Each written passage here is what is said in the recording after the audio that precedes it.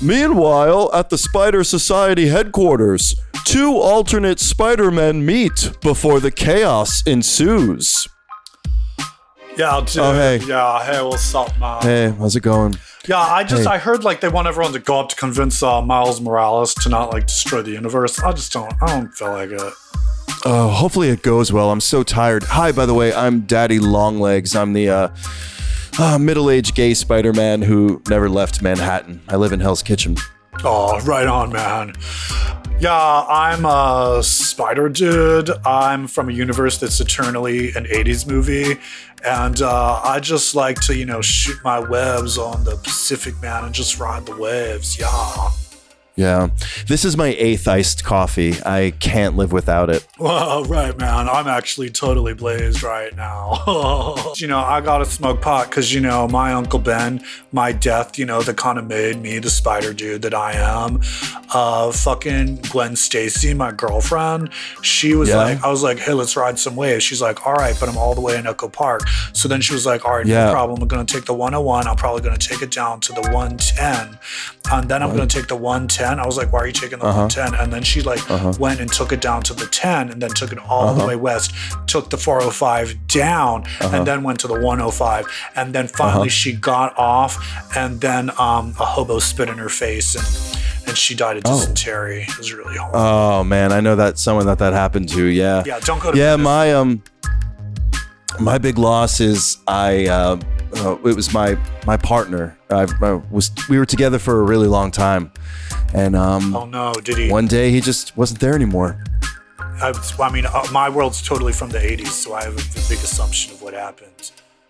Oh, you mean AIDS? Yeah. No. He's healthy. He just lives in Midtown East, and I'm not going there. Oh yeah, no, fuck that man. Yeah. Oh shit, look, there's Miles. He's like, are we supposed to chase I don't want to do anything. I don't fucking want so to do tired. it. It's so exhausting living in New York and being this old and gay. Do you know that? I'll let you jerk me off. Can I suck it? Yeah, why not? We're all spider dudes. All right. Spider dude. You're awesome.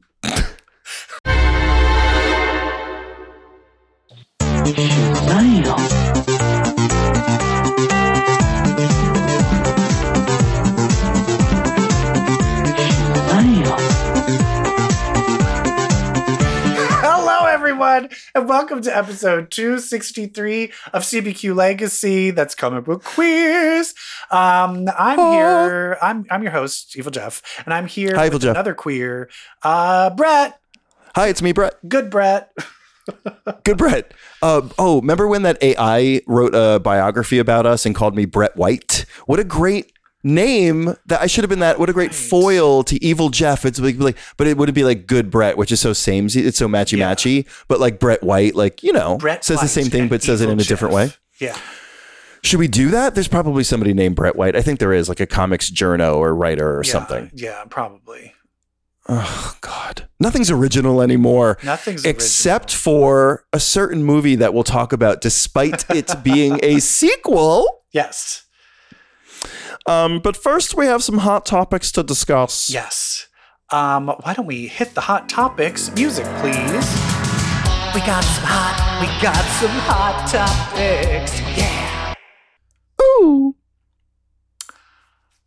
There is a big hot topics in the Marvel universe. Do you want to talk about it? Well, it's not so much hot as it is cold, dead cold.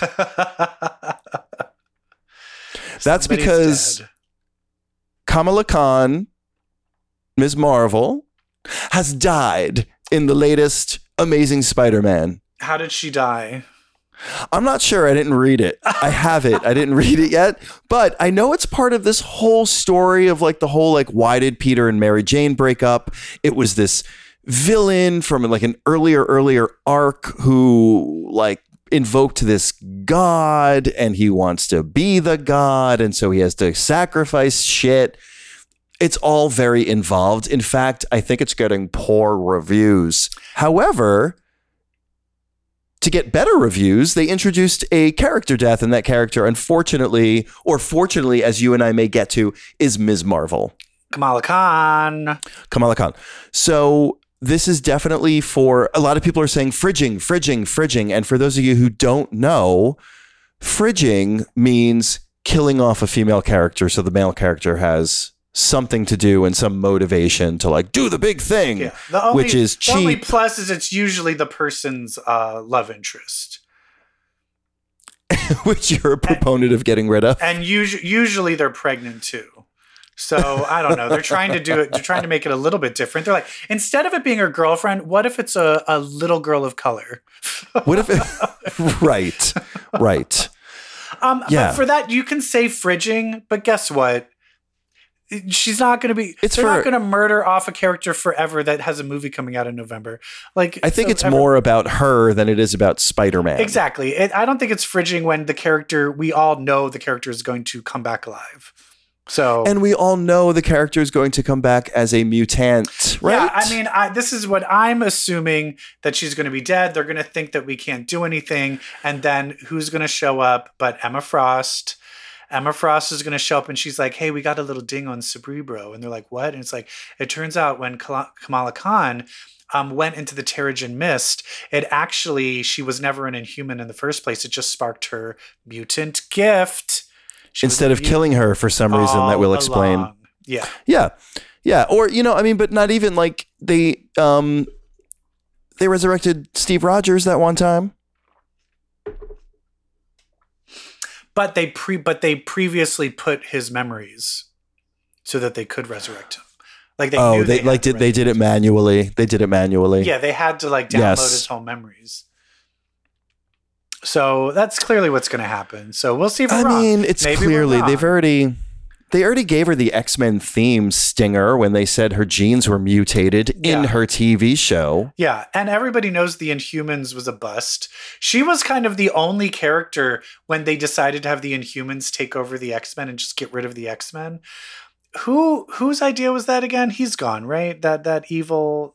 I think he's the biggest villain of all. The person who was in charge of Marvel at the time that was doing all of that. Oh, absolutely.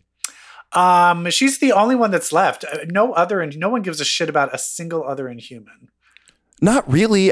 God, I can't, like the days when they were getting such a push at the cost of the X-Men. It was just, there were so many names that I didn't care about and like never knew who they were and couldn't picture them and knew that they had no potential because nobody cared. Yeah. The theme of everything lately is just give us the fucking X-Men. Yeah. I don't get it. Everyone's like, wow, everything's horrible. Can't wait till those X-Men show up. How about you do that now then? How about now? What are you waiting for? Oh, but we have like 6 other crappy movies we have to put out first, and then maybe we'll think about the X-Men. Okay. Here's my thing about the Ms. Marvel story. I mean, if we are going to make her resurrection an event, I can see it happening in a Spider-Man book, but I wish that Ms. Marvel's death happened in a Ms. Marvel book. Yeah, or like a cross-wide event. I don't know. Yeah. Yeah. I mean, I think that's where like the fridge, like the whiffs. But she doesn't even have her own book right now. It's like somebody opened an old box of Arm & Hammer baking soda in front of me. I was like, ooh, that smells like fridge. Shut the fuck up. Did somebody open some Arm & Hammer? Because I smell fridging. Oh my God. Do you put baking soda in your refrigerator? I do not. Because if anything starts to smell, I throw it out. That's kind of the rule I have. Even the smallest smell lingers. And once a month I like scrub down the inside of my once a month. Who are you fooling? Girl, you're telling stories that aren't true. All right, maybe every 2 months. But I do it a lot. I do it. Because every time there's something like there's a little spill or something sticky, if I smell something, like I'll tell you this here just to talk about I think something. That is my mutant powers. I have smell something. I have a very strong sense of smell. I had to buy for this. I'm working on a new show for World of Wonder, and I had to buy a blow-up doll. And I'm telling you, the vinyl plastic smell of this blow-up doll the whole house smells like it and it's driving me crazy. And no one else can smell it. And I'm like, I could smell that blow up doll all the way in the other room. And Joe's like, I don't smell anything. And I'm like, well, what? I'm a mutant. Oh my God. I'm a bloodhound. Bloodhound. That's my. I'm a bloodhound. That's my mutant name. Poonhound. Cockhound. No, don't know. Oh, Poon Cockhound. It's Poon Cockhound. We're saved. Oh my God. Are there any other hot topics? I just was flipping through, just to add late breaking news. I just flipped through Spider-Man and saw how Ms. Marvel died. She died. The whole point of the bad guy was he has to kill Mary Jane. So she shapeshifts into Mary Jane to make the villain think that he killed Mary Jane. So it all end. Wait, she can fully shapeshift? Oh my God. Knowledge drop. Yes, girl. I didn't realize she could fully shapeshift. I thought she could just like change like she could change. She can fully she can move her skin so that she looks like another person. Oh, that was an original and power, her though. Muscles. That's more of a recent. I feel like it was because that was in. Remember when Secret Wars was a thing? Jonathan Hickman's Secret Wars. In whatever book she was in, she was shapeshifting. Yeah. Oh, okay. She did that. All right. She did it, and she did it to save Mary Jane and Spider-Man and the planet. Wait, she did it to save Mary Jane, and then do they get divorced anyway? Wait a minute. So is the whole time when Mary Jane was mad at Peter Parker, Ms. Marvel was already dead? Oh no, they jumped back into the present. Sorry, this did not take place in this part of the story is the present day. Oh, it is not the flashbacks of what happened. Oh, okay. So they were already mad at each other before Ms. Marvel died? And yeah, and then they showed you they've been mad at each other for months and months and months and months. Jesus Christ. And this story was like, do you finally want to know why they're mad at each other and they're not together anymore? And she's got like some other kid and husband? Here you go. Flashbacks. Wait, but you're saying Ms. Marvel did not die in the flashback, or she did die in the flashback? She died in the present day. She's dead, like fresh dead. Okay. Yeah. The part of the story where she dies is like, and now in the present day, having caught you up. Okay. So when she had to save Mary Jane is already married to some other dude? Yeah. Whoa. Or something. Weird. Yeah. Okay. All right. Well, but that's straight hetero nonsense. How about we get into something, I don't want to say it's necessarily gay, but I'm a faggot and I loved it. Well, I mean, it's got two lesbians. Oh, I'm sorry. I thought we were moving on to Captain Britain. My bad. No, we're not, are we? You're the one who told me you wanted to talk about the movie first. Yep, it was my idea. Lesbians! Do we want to talk about... You say it. Across the Spider-Verse, hit the music. I always feel like I'm watching a comic movie or TV. So Spider-Man Across the Spider-Verse is about two lesbians who traverse the Spider-Verse together, hand in hand. I will tell you this. Isn't it weird how it's like we have the home... There's the home Spider-Man trilogy, and then there is the Spider-Verse Spider-Man trilogy. And in the end, both of them end up relying on cross-dimensional versions of Spider-Man. Cross-dimensional versions of Spider-Man. That seems to be the thing. And then we're going to get a Flash movie. And then we're going to get a Flash movie that is across multiversal versions of the Flash. Cross dimensions. Oh my God. Yeah. You'd think like we would hate this then. It's like a rehash. But let's do a 1, 2, 3 of what we thought. 1, 2, 3. Loved it. It's so good. I mean, first of all, it was incredible. Into the Spider-Verse won the Oscar for Best Animated Feature. This one I feel could easily take home the prize. Easily. The animation is so beautiful.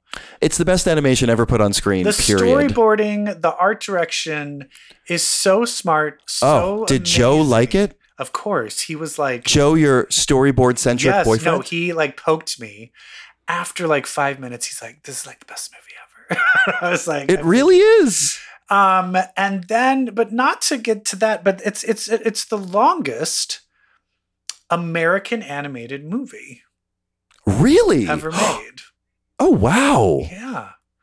No, Wow. 2 hours and 20 minutes And I long. tell you, it goes by fast. And you want to know why it goes by fast? The thing that Because it literally goes by fast. But Like, the thing it's that a I'm complaining rapid- about is there's tons and tons of action, but they break it up with all of these poignant character, like all of this character development that Yeah. so many other movies just like ignore because they just want to get to the action. Not The realizing villain- is that when you get the character development, the stakes are higher and you are 10 times more invested into the action. I seem to remember, so the villain is the Spot. I seem to remember isn't the Miles fight with the Spot? So major spoilers, everybody. If you have not seen Spider-Man Across the Spider-Verse, turn back now. I will just say best animation ever put on screen, possibly best Spider-Man movie ever made. Okay, now go see it. Okay. The Spot, he has the fight before when he's supposed to be at the interview for college or whatever. Yes. And then there's that grounded family relationship scene. And then doesn't the fight pick back up? Yeah. For like as long as it was the first time? Like Yes. it's a fight with a family intermission. No, but then it's family incredible. intermission. But then the second fight is him and his dad, Yes. which then leads to him as Spider-Man talking to his dad about him, but the dad does not know he's talking to his son. He thinks he's talking to Spider-Man.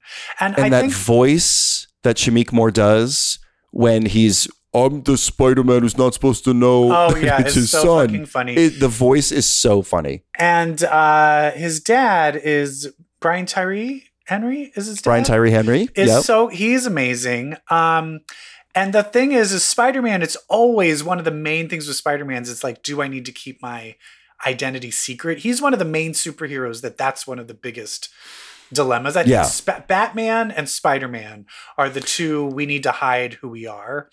Yes. And they just really brought home of how torn up he is about he doesn't want to disappoint them, but he also doesn't want to lie to them. It's just it's very sweet. And also, Jason Schwartzman plays the Spot. As the Spot. Great. As soon as I heard his So voice, I funny. was like, oh, it's Jason Immediately. Schwartzman. Yep. But of course, he was in the first one, not his voice. Yes. But in the first Spider-Man, when they are battling Doc Ock and trying to escape, he throws a bagel and hits the guy in the face with a bagel, and it turns out that is the Spot. It's Brilliant. so good. It's It is so such good smart. trilogying because they're not inventing this whole new thing for the second movie. They're pulling a story thread. They're pulling a detail through. Yeah. And that character had relationships to Doc Ock and the villains of the first one. They made it clear that he wasn't just guy who got hit by bagel, but he helped build the collider himself, the Yeah. Kingpin's collider. Like he was integral in building it. And so then that's how he got his powers when Miles blew up that room in the first one. And the thing that makes him want to turn into a big bad villain is Spider-Man just keeps quipping and joking with him, like, you're just the villain of the week, da, da, da, quip, quip, quip. And the signature quip and comedy and snarkiness of Spider-Man is actually what motivates the It villain. to become the backfires, villain. right.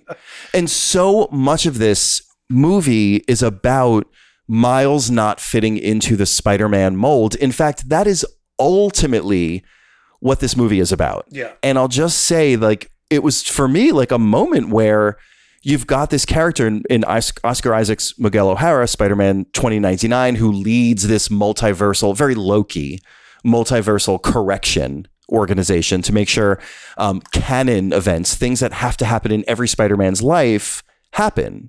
Otherwise, that universe unravels. And that's the other great thing is this movie does not start off with Miles Morales. It actually starts off with Gwen Stacy.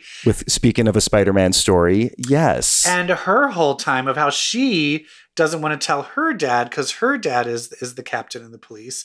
And in this world, Peter Parker wants to have powers because he's not bitten. Gwen Stacy is the one that was bitten. And so he actually becomes was it the lizard? What's that character? Lizard. The lizard. And then ends up getting killed. And that's her Uncle Ben. And we'll get to that later, that every Spider-Man has an Uncle Ben character that dies. Which Aaron does. Yeah. You know, Aaron's got Uncle Aaron Davis, and we'll talk about what they did with him, by the way, the Prowler who died in the first one. But another thing that Spider-Man has in his life is the beloved police captain dying. That's another canon event in Spider-Man's life. It's Captain Gwen Stacy in our universe. Yeah. And so Miles realizes his dad is up for promotion to captain in a few days, and therefore he kind of has a vision of the Spot killing his dad, knowing that his next canon event, the next spider tragedy that's inevitable in every Spider-Man's life, is about to happen. And he's going to prevent it, which leads to this moment that I was like talking about earlier, which is telling the Black Latino Spider-Man, you are not one of us. You do not fit. Not every, but so many stories that I've heard from people with mixed race experiences and parents from different ethnicities or different races. Yes. You know, a theme that comes up is the idea of belonging and like having one foot in one community, one foot in the other, and never truly feeling like a part of that community. Each community is like, you're not fully ours. You're not this enough or you're not that enough. Exactly. Like I've heard that from people who have that lived experience. And it really struck me when Miguel O'Hara was like, you are a mistake. You do not belong here. You're not one of us. You know, you don't fit the mold. That I thought this movie is so fucking powerful. They've elevated the theme to this. I have a sidebar question about all the deaths and stuff, how every Spider-Man has a death. I was about to say Tom Holland's Spider-Man, Aunt May seems like that would be for him. However, for sure. How did Uncle Ben die for Tom Holland? Because his Spider-Man starts later after he's already Spider-Man. Honestly, I'm convinced. Do we know? I'm convinced that Uncle Ben and Aunt May split up. Yeah, so he never died. So it's like, I'd love how, and there is someone brings up, they bring it up. Oh, you're Miles. He caused all this. And I don't even want to get started on the whole Doctor Strange and that Spider-Man. Oh, the Spider-Man of Earth 1999. They bring up, like that. What is it? Tom Holland and No Way Home. No Way Home. They bring up No Way Home as part of all of this, which I'm like, thank you for tying it all in a neat little bow. That's exactly what I want. You just need one and line for to not calling it 616 like Doctor Strange and the Multiverse of Madness did. Thank you. Thank you. And then we also get introduced not only to Iser ass-kick is what I was about to say. I love Iser ass-kick in Non-Might. Oscar Isaac. We also get Jessica Drew. I mean, come on. Jessica Drew, but it's I knew Issa Rae's Jessica Drew was coming. I did not know she was going to be pregnant. Pregnant Issa Rae on a fucking motorcycle is Jessica Drew. I'm here for it. I loved it. What an amazing presence that character was. This, like, how are you going to be threatening? Who is the threatening daddy? And who is the daddy in the book? Does Jessica Drew have a kid in the comic book? That's the whole thing with Jessica Drew now, is that she's a mother and that she was pregnant in her solo book. Oh, I didn't read any of that. Yeah, that's why it was so cool that she was pregnant. I don't know. I just said I don't know. Well, I mean, God damn it, you should know these things. I don't know anything. But when they were like she's pregnant, I was like, oh my God! Like they brought that Jessica Drew piece in. That's so great. And she was threatening and yet like maternal and wonderful. Like you're terrified of her, but you also are like so happy she's there. Great character. I don't know his name, but he's the guy that played the cab driver in the Deadpool movies. Karan Sony. I don't know how to pronounce. Yes. Okay. He as the Spider-Man of India was so great. Like just his like, aw shucks, I'm just like perfectly coasting through life. That character was so much fun. Which I know that character's in the current Spider-Verse, like it's an existing character, but apparently it's a huge comic, just solo comic in India. as well. Oh, wow. Really? Yeah, I saw it with my one friend who is Indian, and he was telling me, he's like, oh, it's a huge, he's like, that character is huge in India. And I was like, oh my God, that's awesome. Naveen? Yes, Naveen. Oh, right, Naveen. I love like Naveen. You don't like you don't know who that is. Yes, you know who Naveen is. Yes. That character is great. And that's an interesting thing is his event is happening during all of this. Yes, his and Miles prevents his canon event, which is, again, the death of the captain of police closest to Spider-Man. Yes.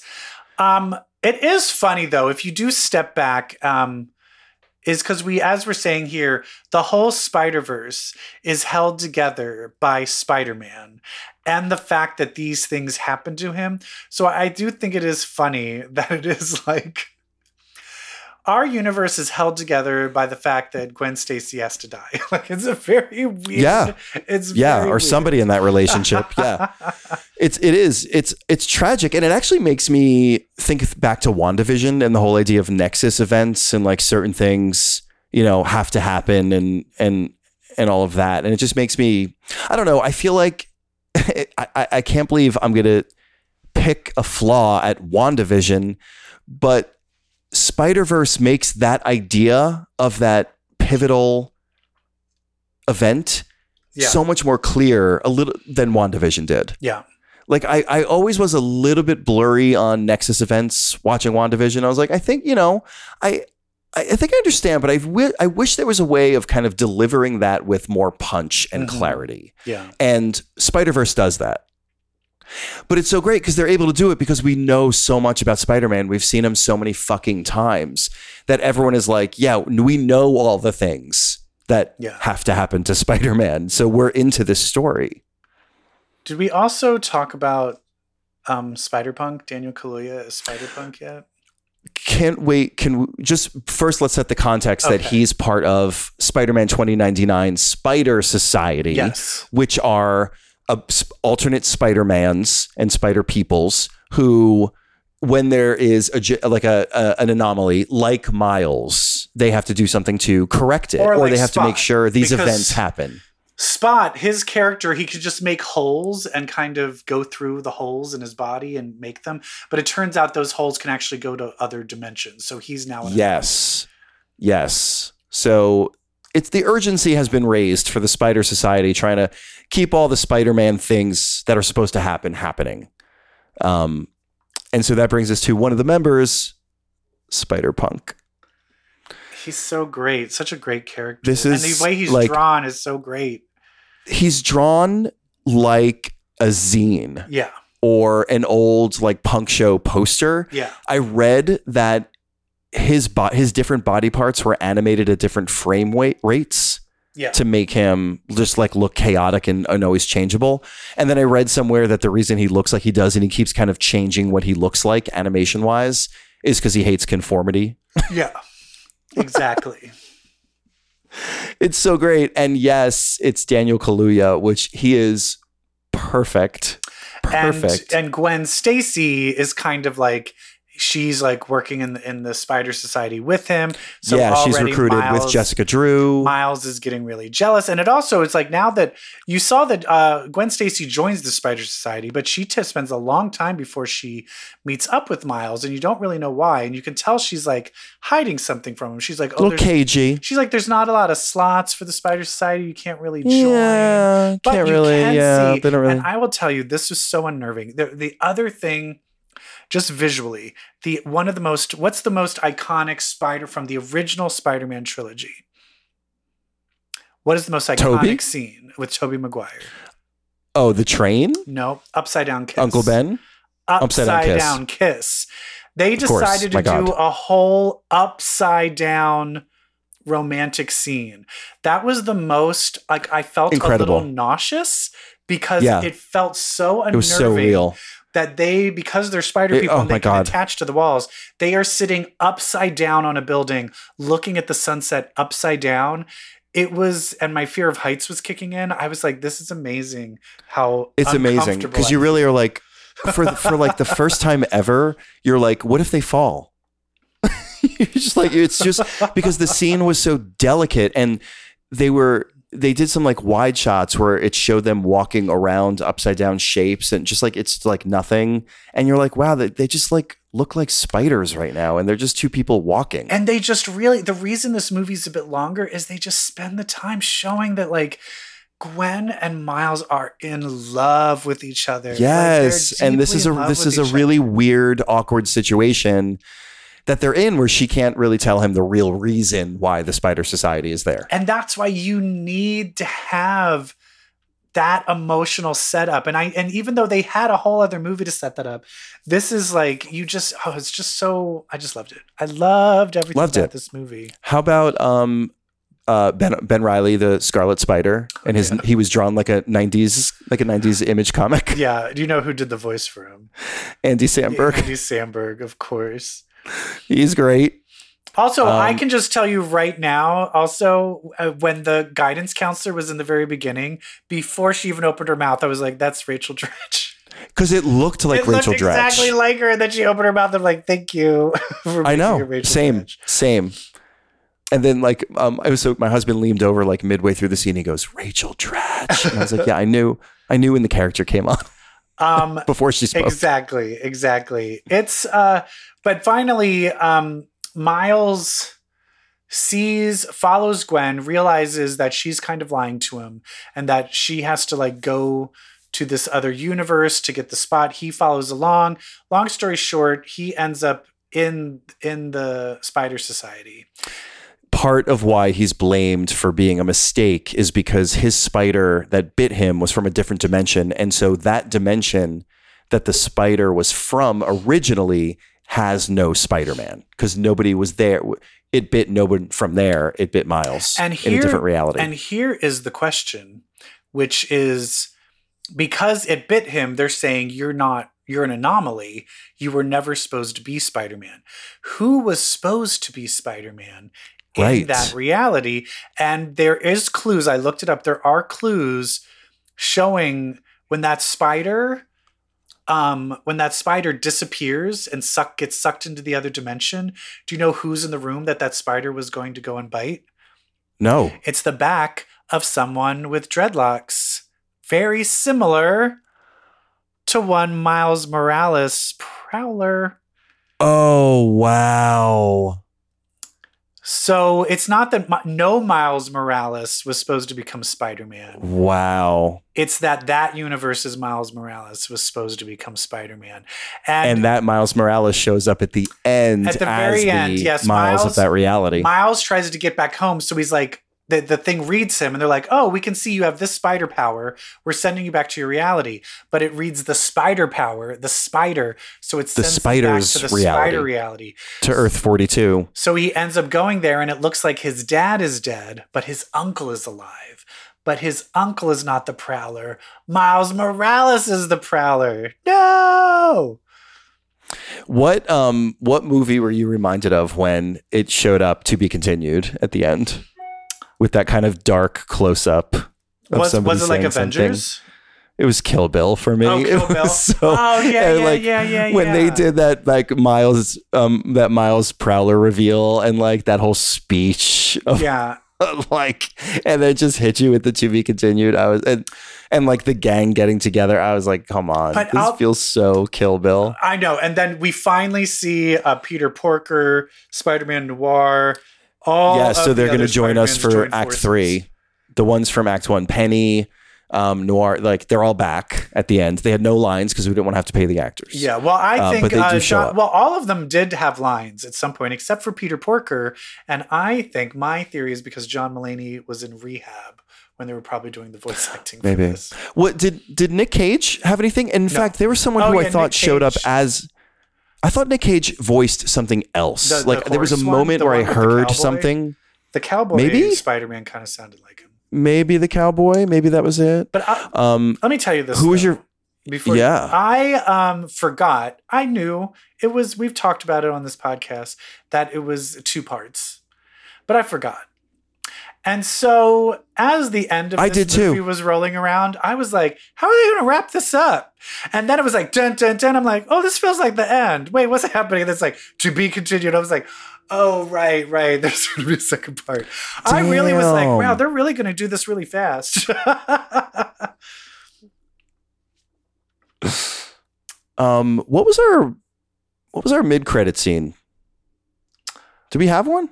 Or did we just enjoy the animation? I think the mid-credit scene was it was just some kind of shit. Now I need to look it up. It was just god damn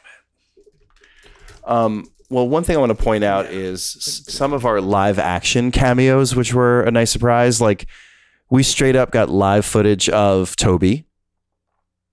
Of what's his face who played Uncle Ben in the Toby movies. I want to say, there isn't one. There isn't a mid-credit Charlie. Scene. Okay, what was that guy's name? He won the Oscar for like Flowers for Algernon. Cliff Robertson. We saw Cliff Robertson's Uncle Ben. We saw Andrew at some point. Oh yeah, we saw all. Yeah, I think we did not see Tom Holland. We did not see Tom Holland, but we got a reference to him. We saw Toby. We saw pretty much everybody else. But we saw someone who kind of sort of was in a Tom Holland movie. Are you talking about the Venom part? The Venom scene? I'm talking about the Daniel Glover part. Oh, right. That was genius. So they had Daniel Glover show up as Aaron Davis, who he played in Spider-Man Homecoming, but as an Aaron Davis who then does become, like, they put Donald Glover in a Prowler costume, which was genius because he played the guy who is the Prowler in Homecoming. And then the whole reason he was in that was because of when, right before the Andrew movies were announced, everyone wanted it to be about Miles Morales starring Donald Glover. Yes. And that was a huge internet movement. That was always a thing that they wanted it to be. So it was like, it's like the act 3 of like Donald Glover's Spider-Man journey. Finally shows up as the Prowler. Yes. So good. But I got to say, my favorite Spider-Punk, Hobie Brown, like out of costume, in costume, every time he was animated, Daniel Kaluuya's voice, what that character represented and what that character did in the movie. Yeah. When his gates, when he rebelled against the Spider Society and his gates in his style started opening up, I was like, this, come on. Yeah. It's great. There was the Lego Spider-Man. Oh yeah. There's the Venom scene, the store clerk from the Venom movie. Oh, the store clerk from Venom? Yes. Oh my God, that's who that was. Oh, you didn't I remember in that moment. In that moment, I was like, I know who this is. I couldn't place it. I didn't even see that movie, but that was the scene they always showed, so I recognized it. Yeah. Oh my God, so funny. Peter, how about Peter Parked Car? Oh, I know. The like sentient buggy. This movie is fabulous. It's so good, and it really is it's the best animation you've ever seen. My husband and I ate some edibles and like 45 minutes before we fabulous. And they kicked in like right at the beginning, and we just kept looking at each other with big smiles on our face, like, yeah. Yeah. This was a good choice. Gorgeous. I love it because it's taking the idea of a lot of times we have the way animation is now. They flatten it, the way they flatten it out and still give it like a 2D vibe. It actually expands the possibilities of what it can look like. So they're allowed to just have a poignant scene between Gwen Stacy and her dad. The background just totally flattens out and turns pink and purple, and it's gorgeous. You don't need to have it. It was the best. Yeah, it's great. The best visual moment of the movie was a conversation between a father and a daughter. Yeah. It was hands down, with all the action in that movie, the best shots were in that scene. Incredible. The most thoughtful, intentional. Just like Guardians 3, it was intentional, it was thoughtful, it was creative down to like this ridiculous level of detail. Yeah. So good. You know what? I did my Spidey rankings in Letterboxd. I put it as number 1 because number 1 was Into. on my rankings. And so I'm sorry. This is better. I think this is actually better than I mean, it's hard because the first one sets it up. You can't have the second movie without the first one, but I think this one exceeds, like it actually exceeds. Just from a visual approach standpoint, I think this one exceeds, which is so wild. Further. Yeah. It just pushed everything further. It elevated the already heightened stuff that it did. So successful by not doing the same thing. Should we talk about X-Men? Yeah. Let's hit the music. I was reading X-Men comics in a cocktail bar. That much is true.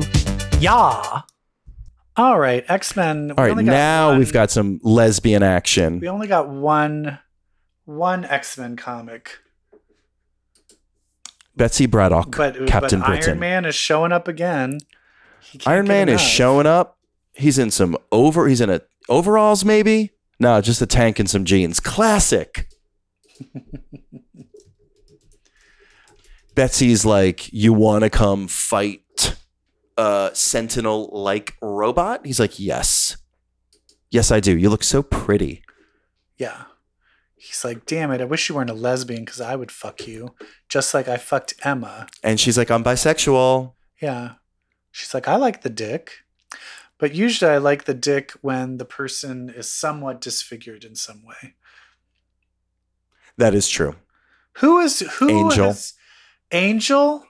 Phantom X. Phantom X. Who is he disfigured? Well, what's under that mask?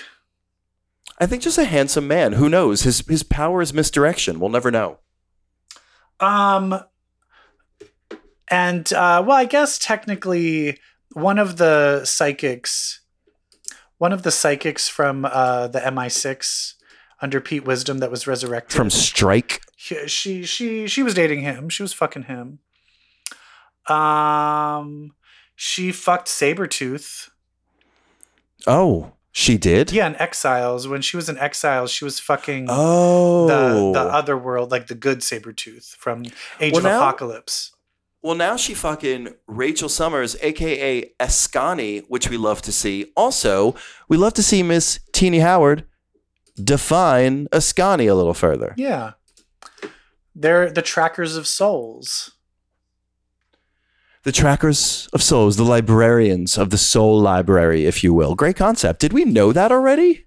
No, I don't think so. Was that Ascani was just like, we're weird, we're a cult, we see the future. What do you want? We're beautiful, we're gorgeous, we look like Linda Evangelista, we could be a model. We're giving soul librarian. Did you stone those superhero tights?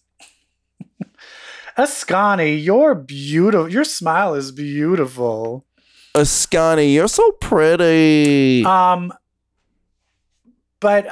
one interesting thing with this is they're going to like a big event and she introduces Rachel as her girlfriend. That's right, in front of cameras. Yeah, she's just like, hey, in front of the pop. I'm eating pussy and you're going to have to deal with it. You're Captain Britain. She's giving Janelle Monáe. I love it. She's like, listen, here's a video of me and Tessa Thompson is coming out of my vagina. What? We're dating. Yeah.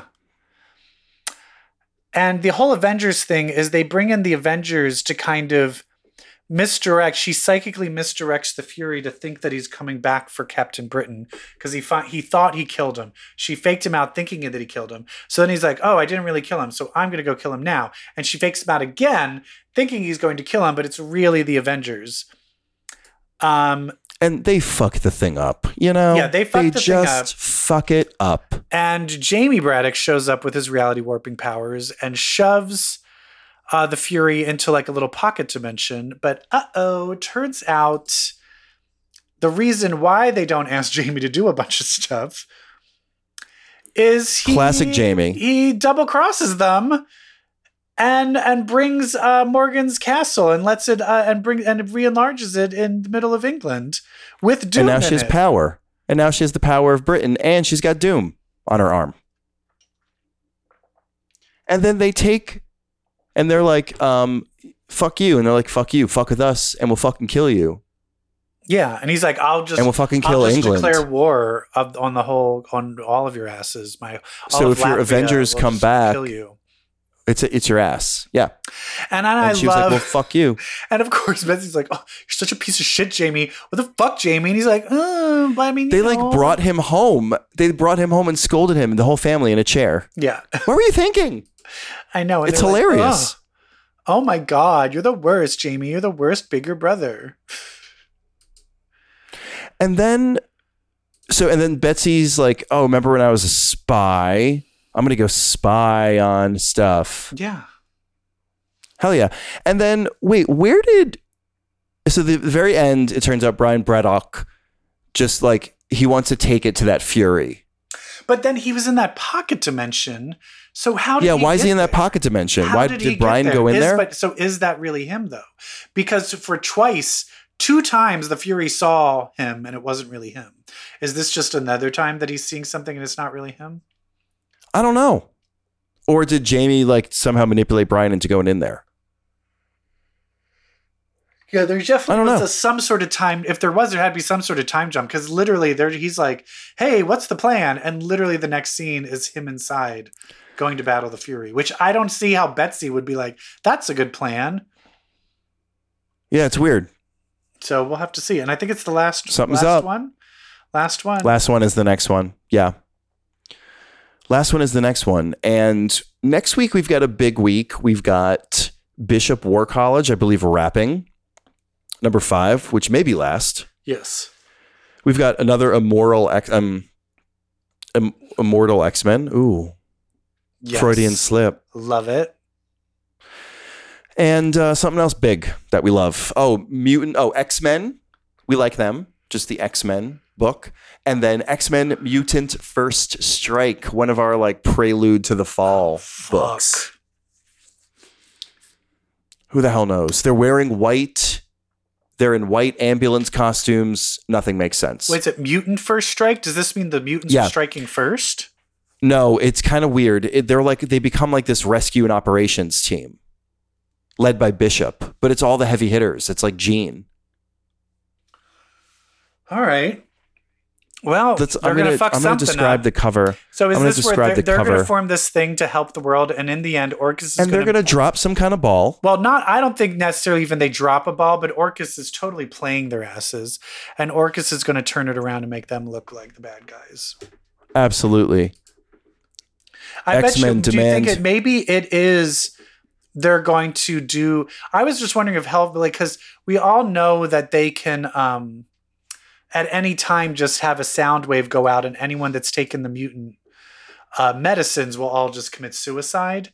So I'm thinking I'm wondering if that's going to happen at like the Hellfire Gala, or if that's the first strike. I don't know. Yeah, maybe. I don't know. But the team is really something. Led by Bishop. We've got Iceman, Cyclops, Storm, Jean Grey, Monet, Angel, Tempo, and wait for it, Triage.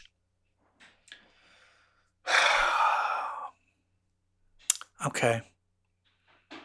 And they're wearing ambulance EMT outfits. Yeah. Triage makes sense, I guess, since Triage makes sense. Tempo. Need to do ambulance stuff. Tempo. I'm done with Tempo. Monet. I feel like why are they trying to make Monet happen? Oh my God. I think we just lost all of our listeners. I heard it. I heard it happen. People really I heard love 3 Monet? clicks. People love Monet. Oh, really? It's just me? Oh, okay. I really loved her in Peter David's X Factor. But ever since X Corp and now the current version of her, I don't think they've figured out what she's about. It's not interesting to me. Preach, girl. Yeah, the whole penance thing. Yeah. They're not playing because her whole thing is she has like a perfectionist thing. And then that combined with how she was like, is she still merged with her other? I'm still confused. They haven't really gone into her full history. So it's hard for me to know what the hell her deal is of like, what's going on with her, but whatever. Yeah. All right. Whatever. And she hides behind a facade of bitchiness, if I may. I mean, who doesn't? I mean, we see it because we are it. All right. I think we need to end this by just talking about, because it is the month of Pride, so we need to talk about just something gay really quick. Okay. I think we need to address Drag Race. Okay, so I haven't watched it. You haven't watched it? I have been because of this cousin's wedding. So I do believe I know the headline. So hit me. I don't want to give you away. It's a huge spoiler. Is it? Okay, I'm going to spoil it. I'm going to spoil what I know. Okay, spoil what you know. What I've heard, what I saw on Twitter by accident. Okay. Is it that Heidi quits? Yes. Oh my God. Why? Because they aren't seeing her? No, or did something happen? It's a huge fight breaks out. Because she said she had tea that would burn the whole goddamn thing down, and right? And the tea was then told. And then oh God. And then people tried to lie and say the tea was not told and that it Spill wasn't true. The tea. Okay. First, there's a snatch game. James Mansfield does Jennifer Coolidge amazingly hilarious. Jimbo does Shirley Temple that's up par with Jinx Monsoon's. I saw just a clip of tap dancing. It's hilarious. Alexis Michelle does a very good B. Arthur. And they were kind of the top three. Heidi was Blackbeard the Pirate, and she was funny, but she started doing most of her jokes just making fun of how unfunny Kahana Montrese is. I hate that. And Kahana Montrese was doing Coco Montrese. So she was just making jokes about how like, oh, that joke didn't land. She's like, here's a treasure map. Find a joke, like Coco.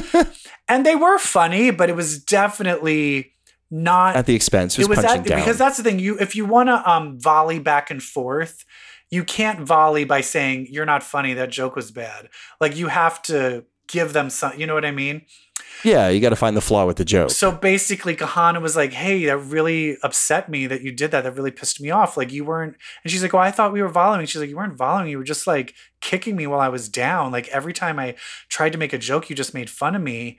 And so Heidi was very upset, being like, "Oh my God, I am so sorry." And so she's in the middle of like trying to like calm Kahana down. And then Candy Muse is like, but while we're at it, I also heard that Jimbo said that you said I'd vote out Jimbo, even though we were like supposed to be an alliance.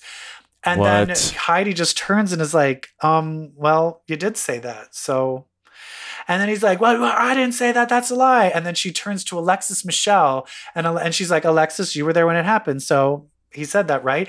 And then it cuts to Alexis. Alexis is like, I don't want to be in the middle of this. And fucking Alexis goes, well, yeah, you did say it. And then Candy blows up at Alexis like, oh, I did say it. So I said I'm going to. She's like, well, I guess it's not exactly. I don't know. And then backtracks. And then Heidi looks at Alexis like, are you fucking kidding me? Mm-hmm. And then he's like, you're not a real sister. Like you did this and blah, blah, blah, blah. And then Jimbo was like, well, she was being loyal to me. And then Heidi just was like, this is all fucked up. I did not come here for people to just flat out lie and stab people behind the backs. I was just here to have fun. I'm out of here. And I talked to some people because I do work at Drag Race. And I was like, was there other tea going on? And they were like, no. It was just that face value. She really felt betrayed. Like everybody's worked everything out. So nobody's angry with each other now because it's like a year has passed. But at the time, she just was like, nope, I did not come here to like, she just basically, it just suddenly seemed like, oh, Heidi's the villain. And she's like, nope, I'm not here for that edit. I'm just leaving. Oh my God. And when she said she was going to leave, they all like went and tried to beg her to stay. And then Alexis started crying. And then Candy was like, I didn't mean it for it to be like that. And then everyone now is coming after Candy being like, well, yeah, if you really she opened didn't her want to mouth. leave, you should have fucking admitted that you lied. Because everybody knows Candy did say that. Like she did fucking say that. Nobody believes Candy. And so now they're all coming after Candy. And so people are like, everybody stop trying to like, Heidi's like, please don't like come for everyone. Cause you know, these Drag Race fans love to leave death threats. After the fact, they go crazy. But they love to give death threats. Oh, I know. Like, fuck you, Alexis Michelle. I hope you fucking get murdered. And you're just like, oh, I'm going to fucking murder you. You're like, how about we don't murder anyone? What the fuck? Because it's especially just a TV now. show. Yeah. With everything happening on drag. Yeah, exactly. How about we Can just the fans not give them death threats You're too? like, hey, there's fucking Nazis that want to murder me. How about, it's just like, Alexis Michelle was murdered. Was it a Nazi or a fan? Like, I don't, like, that shouldn't be how that works. It was actually a fan that dabbled in Nazism. Anyway, it was pretty dramatic, guys. It's probably one of the juiciest things that happened in a long time. I can't wait to watch. But I'm very sad because Heidi was one of my favorites. So I know. did not want to see her go. I did feel bad when she's like, I just feel like they're not seeing me. And I was like, she just really, she did above average across the board, but it just wasn't quite. I did feel she deserved to be in the top for her ball look, that strawberry outfit that she did. Yeah, me too. My God. And her milkman. I felt she deserved to be in the top. Yes, I did too. But what are you going to do?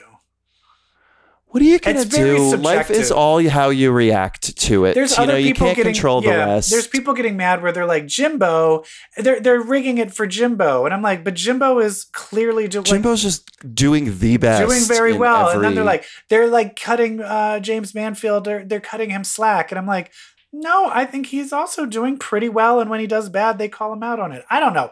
I just... I feel it's also just very subjective, and I think people watch it with their favorites in mind. So as soon as their favorite doesn't get what they want, they just scream riggery. Yeah, they're basically saying like, "Why don't you agree with me? Yeah, I think they're the best. You should too." Anyway, there's a lot of that. A lot of drama. But let's keep Let's keep the drama joyous because it's Pride, and this is a different Pride, everybody. This is the first Pride where we actually... It used to be Pride where we're like, oh my God, corporations, leave us alone. You're just like... You're not real allies. And then this year we were like, oh, it was true because they're like, we don't want to piss off the right wing, so we're all going to stop being allies. And then we're like, take the rainbows down and Target for the 10 foot by 10 foot, 6 foot by 6 foot display that we have.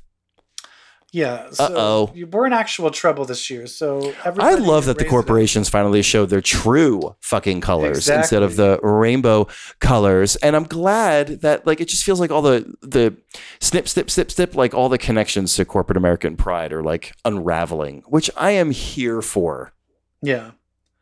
But but if it completely unravels, I don't want them to be like, oh, okay, well, that's bad.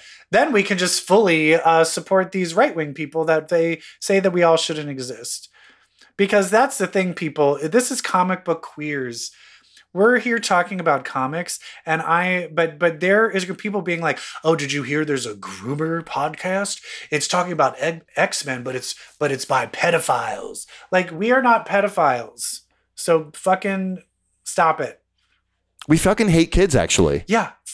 I was about to say fuck those kids, but no, we don't want to fuck those kids because we don't give a shit about kids. It's ridiculous. I mean, whatever the spin machine comes up with, that's what people will buy. Yeah. And so I'm just going to end with this. People like just fucking lighten up, stop attacking each other because there's actual real enemies that want to kill us.